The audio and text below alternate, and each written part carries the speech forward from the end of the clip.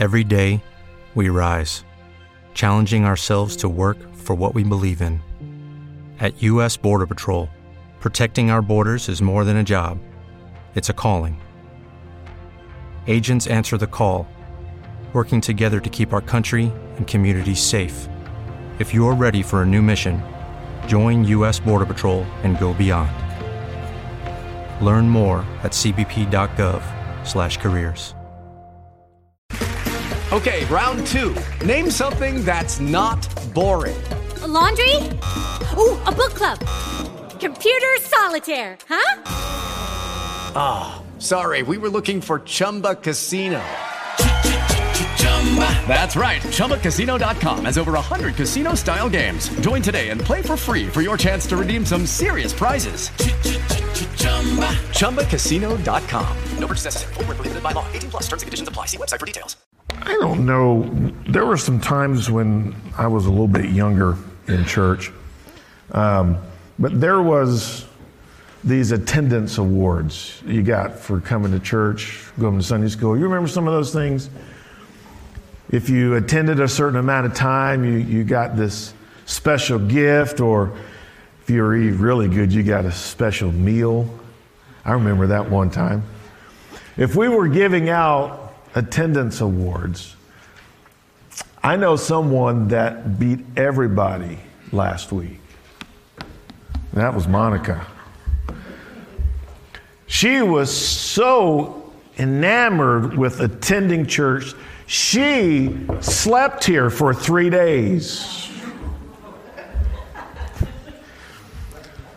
No, in other words. Part of that, though, I appreciate Monica. She gave up time.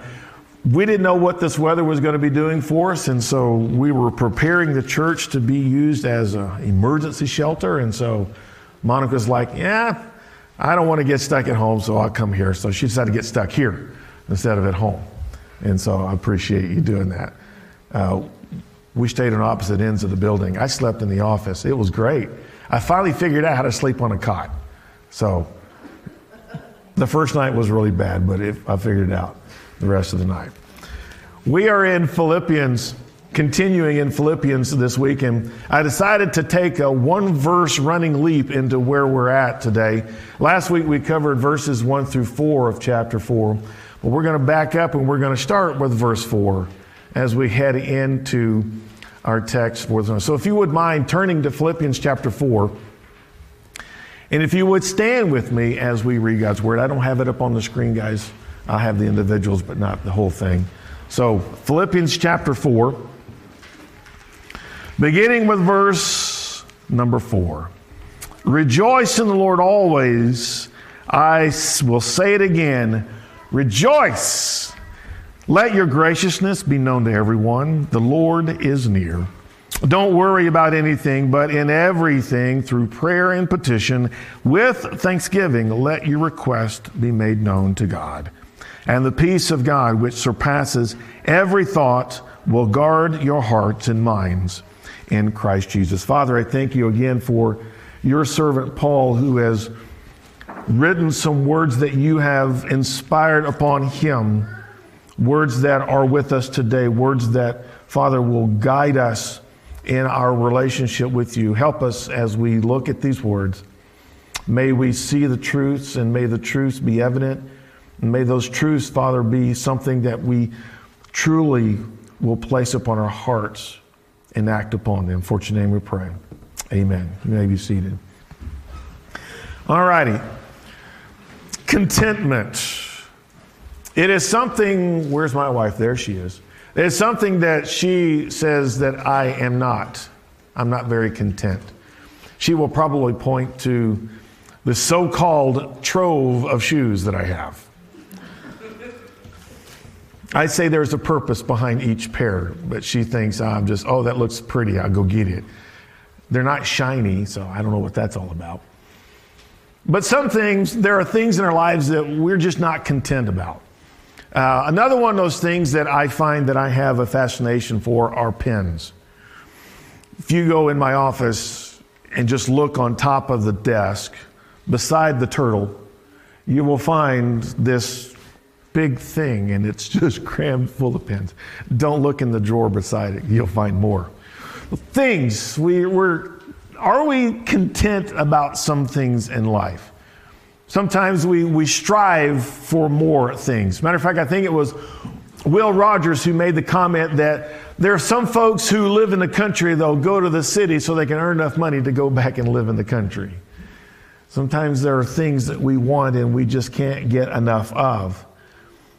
There's a desire and there is a craving for more and more, but for some reason when we get it, we're not satisfied. We find that there's something else that we want.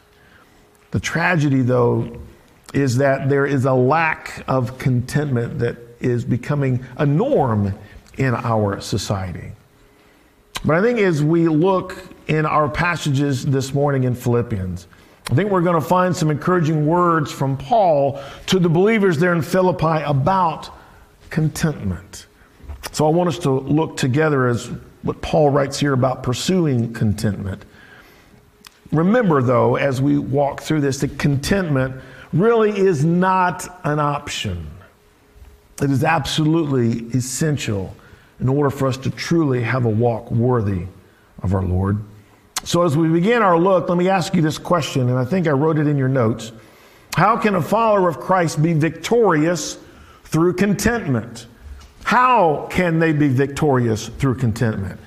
When we have a world that is full of temptations and attractions, the world is full of the lures, and those lures, if we look at the fishing component, they have hooks on it. And so those lures look to snag our hearts and our minds. They look shiny. That's why some of those fish love some of those lures.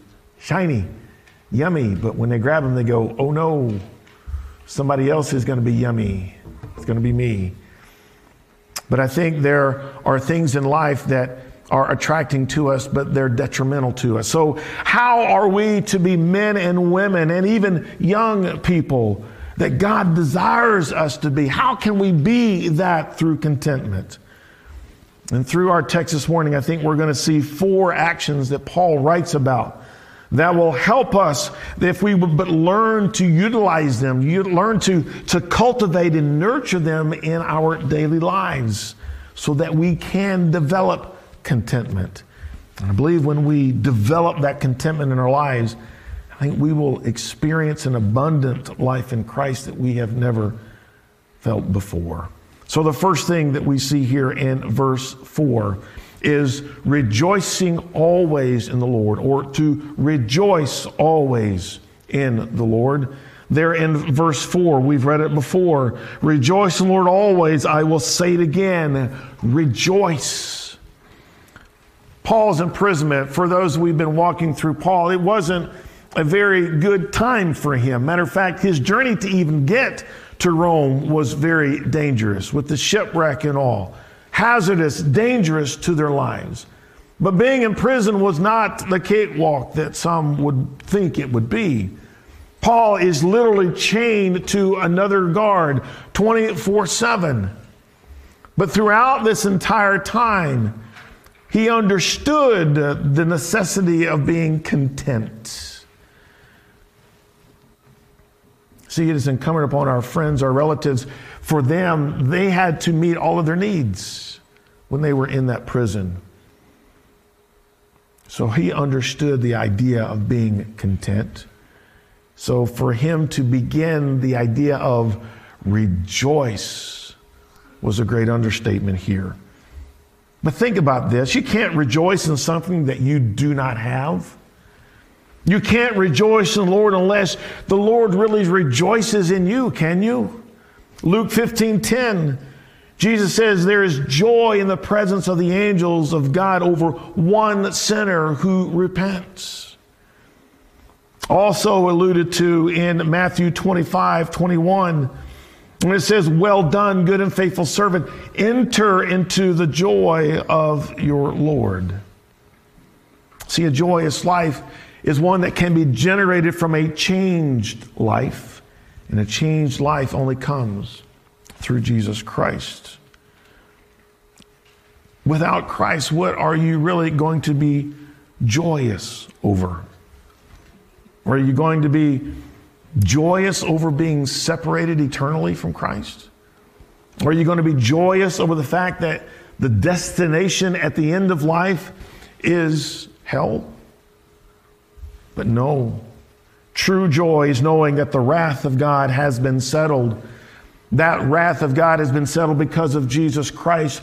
Later on this morning, we are going to partake in the Lord's Supper.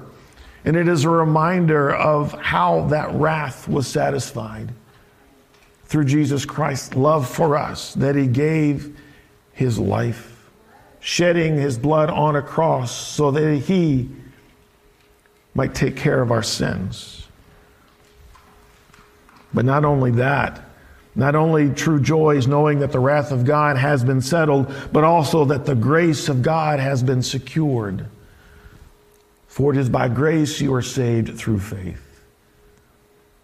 That is where joy should come from. Even Jesus told his disciples not to rejoice about the evil spirits that they were subject to them, that is, but they should rejoice because their names were written in heaven. So if you really want contentment, you should rejoice because your name is written in the Lamb's Book of Life. You should rejoice because you are saved. You should rejoice because you are a child of God. So in that fashion, rejoice in the Lord always. The next thing we see here is in verse number 5. Paul writes, "Let your graciousness be known to everyone. The Lord is near." The second act here is that we should respond in gentleness and heartiness. Gentleness and heartiness. Now, the word graciousness here is the Greek word for epikes, which really, if the Greeks were to explain it, would be justice and something better than justice. Here the picture is of knowing when not to apply the strict letter of the law, instead relaxing that justice and applying mercy. So what does that look like? John chapter 8.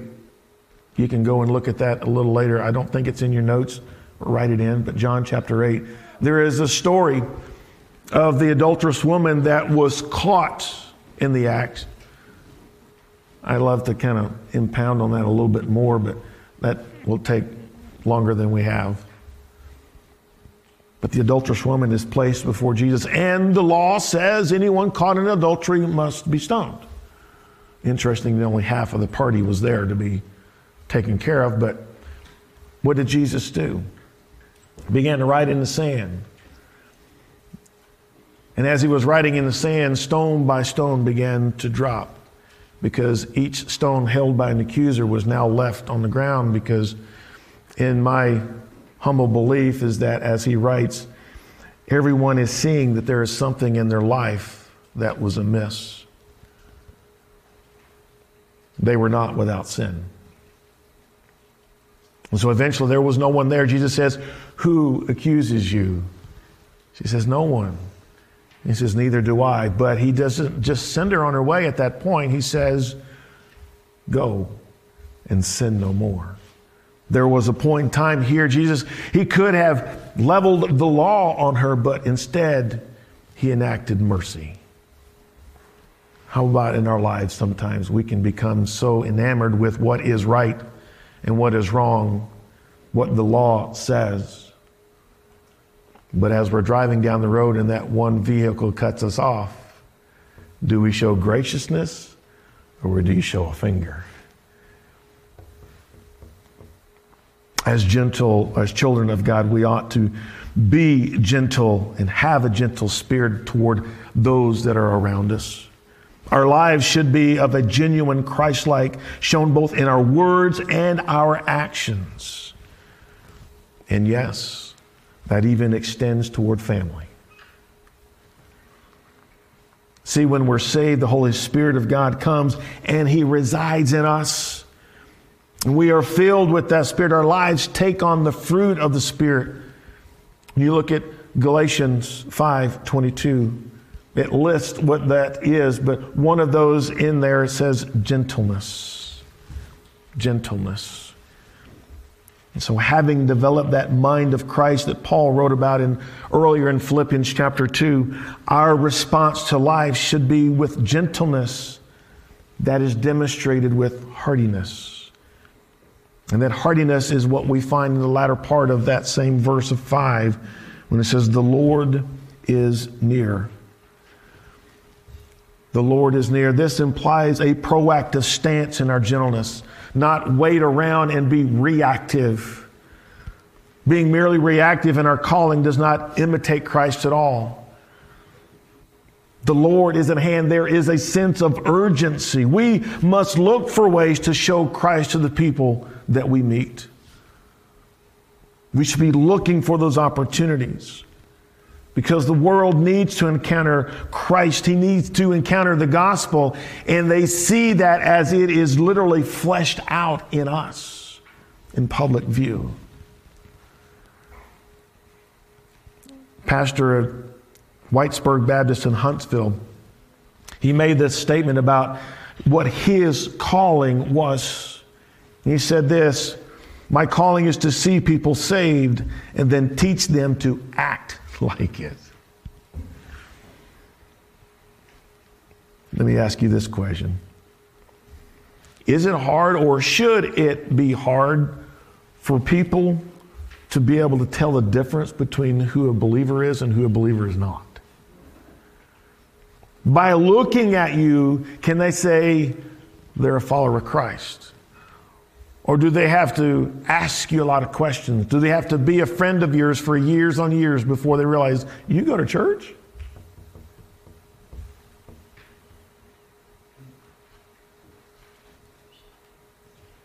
It should never be said of either a child of God or even the church as a whole that it is rude, haughty, or impolite.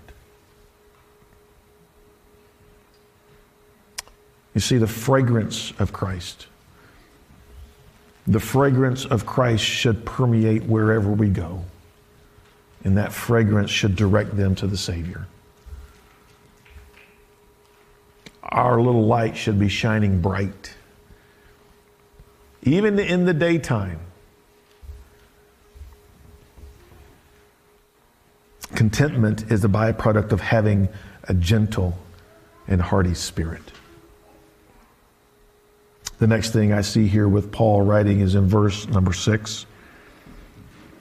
He says, don't worry about anything, but in everything through prayer and petition with thanksgiving, let your requests be made known to God. The next thing I see here is request with gratitude and humility. Request with gratitude and humility. In the Holman Christian, it uses the words, don't worry about anything. Other translations say, be careful for nothing. Other translations say, in nothing be anxious.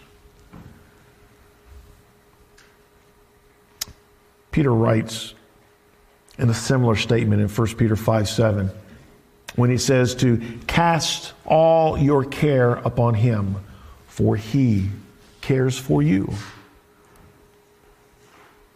To cast all of your cares. That means to cast all of your discouragements, to cast all of your weariness, your hopelessness, your disappointments, your frustrations, your depression, your despair, the pain and hurt, the suffering, the grief, the heartache, the trouble, and the anxieties. Cast them upon him.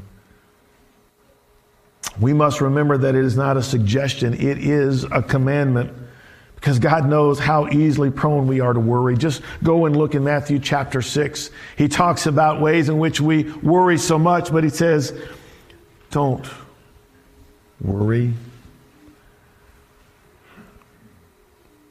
But what does happen is the worry. And you see, when we worry, it robs us of joy. But see, now that we've we see what to do. Paul tells us how to do it. He says we can do this through a prayerful spirit. He says, in everything pray. And see, godly prayer only comes through a humbled heart.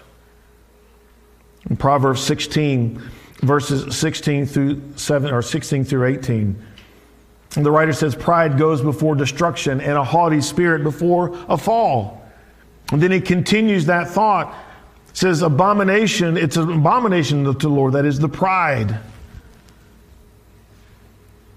Prayer is essential for the child of God. I know sometimes one may think that prayer takes too much time, or I'm not seeing anything happen. And we give up on that too easily. Don't give up on prayer. Don't give up. For some, I think there's some ungratefulness in a lot of our lives. I mean, when was the last time that you truly spent the time and meditated on the blessings that God has given us? Now, I heard Miss Jenny mention that Mr. Denny prayed for the blessings of a warm house.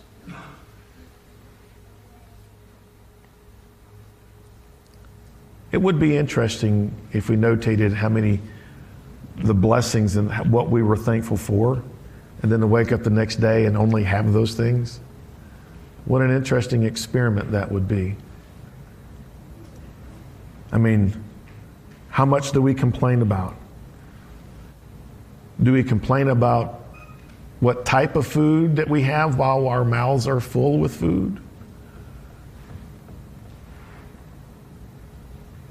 Do we complain about the care that we receive as we drive by the hospitals, and maybe we should be thankful for those who provide the care for us?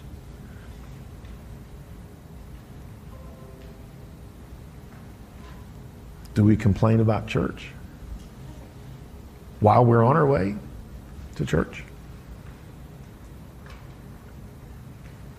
Show me an unthankful person, and I'll show you someone who is probably very bitter.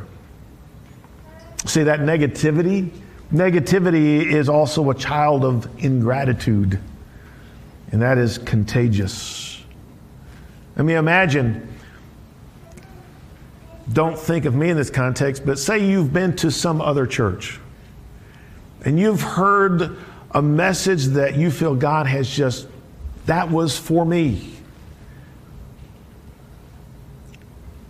And then you walk outside only to hear a few say, that was the worst sermon I've ever heard. Didn't do anything for me. And now it's making you think, well, was it for me? See, having a heart of genuine gratitude is serious business for our Lord. Luke chapter 17, Jesus recognized that, remember that the Samaritan lepers that he healed. Out of that group, only one returned. Jesus recognized his thankfulness as having a saving faith. And staying thankful is a powerful deterrent to sin as well. It's hard to be deliberately sinful when your heart is overwhelmed by the goodness of God. And in addition, thankfulness is a means by which God uses to bring about spiritual growth in all of us. So a Christian really can't mature without being thankful. Prayerful and thankful spirits, again, are the prerequisites for a content spirit. Last thing we have here in verse number 7. Paul writes, and the peace of God which surpasses every thought will guard your hearts and minds in Christ Jesus. Here I believe the action is that we would rest in the guardian of our hearts and minds. Rest in the guardian of our hearts and minds. There was a pastor friend who spoke radiantly about his grandmother She literally had to raise him from when he was an infant.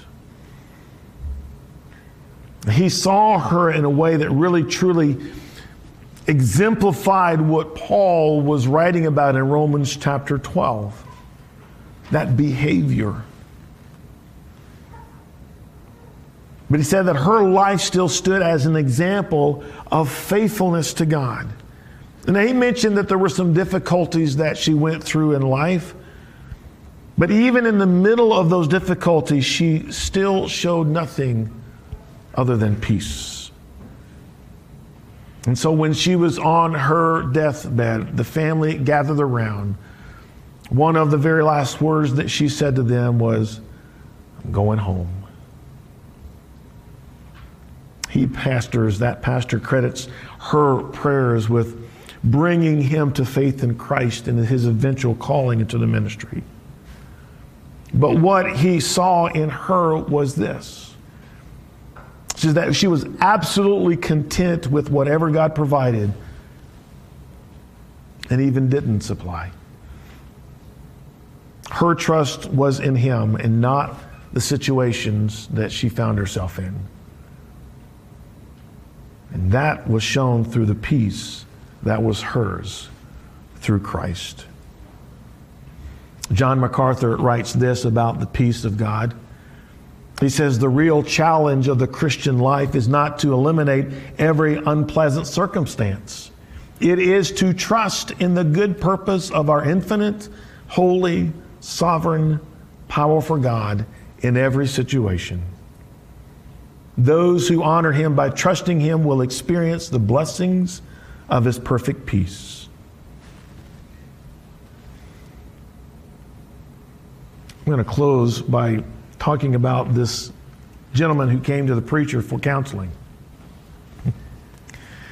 He was desperate. He said, "Pastor, I've lost everything." So the pastor looked at him and said, "Oh, I'm sorry that you've lost your faith." And he says, "No, Pastor, I haven't lost my faith." Well, the pastor says, "Well, I'm sorry that you've lost your character." The guy said, "That's not what I said. I still have my character." The pastor looked at him and said, "Well, you haven't lost your faith. You haven't lost your character. I'm sorry that you've lost your salvation." The gentleman had this really stunned look on his face when he looked at the pastor and says, "Pastor, I haven't lost my salvation." So the preacher looked at him straight in the face and says, "Well, you haven't lost your faith, you haven't lost your character, you haven't lost your salvation. It seems to me that you haven't lost anything that matters."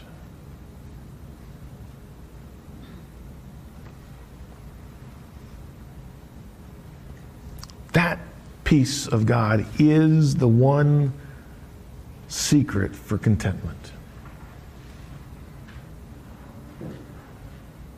Contentment. Do we truly understand the enormity of God's provision for his children? Sometimes we may need to be reminded of what that looks like. It looks like this. It looks like a missionary who is over in Africa and he's helping to lead music for a service in a leper colony. There toward the end of the service, and the leper or the music missionary says,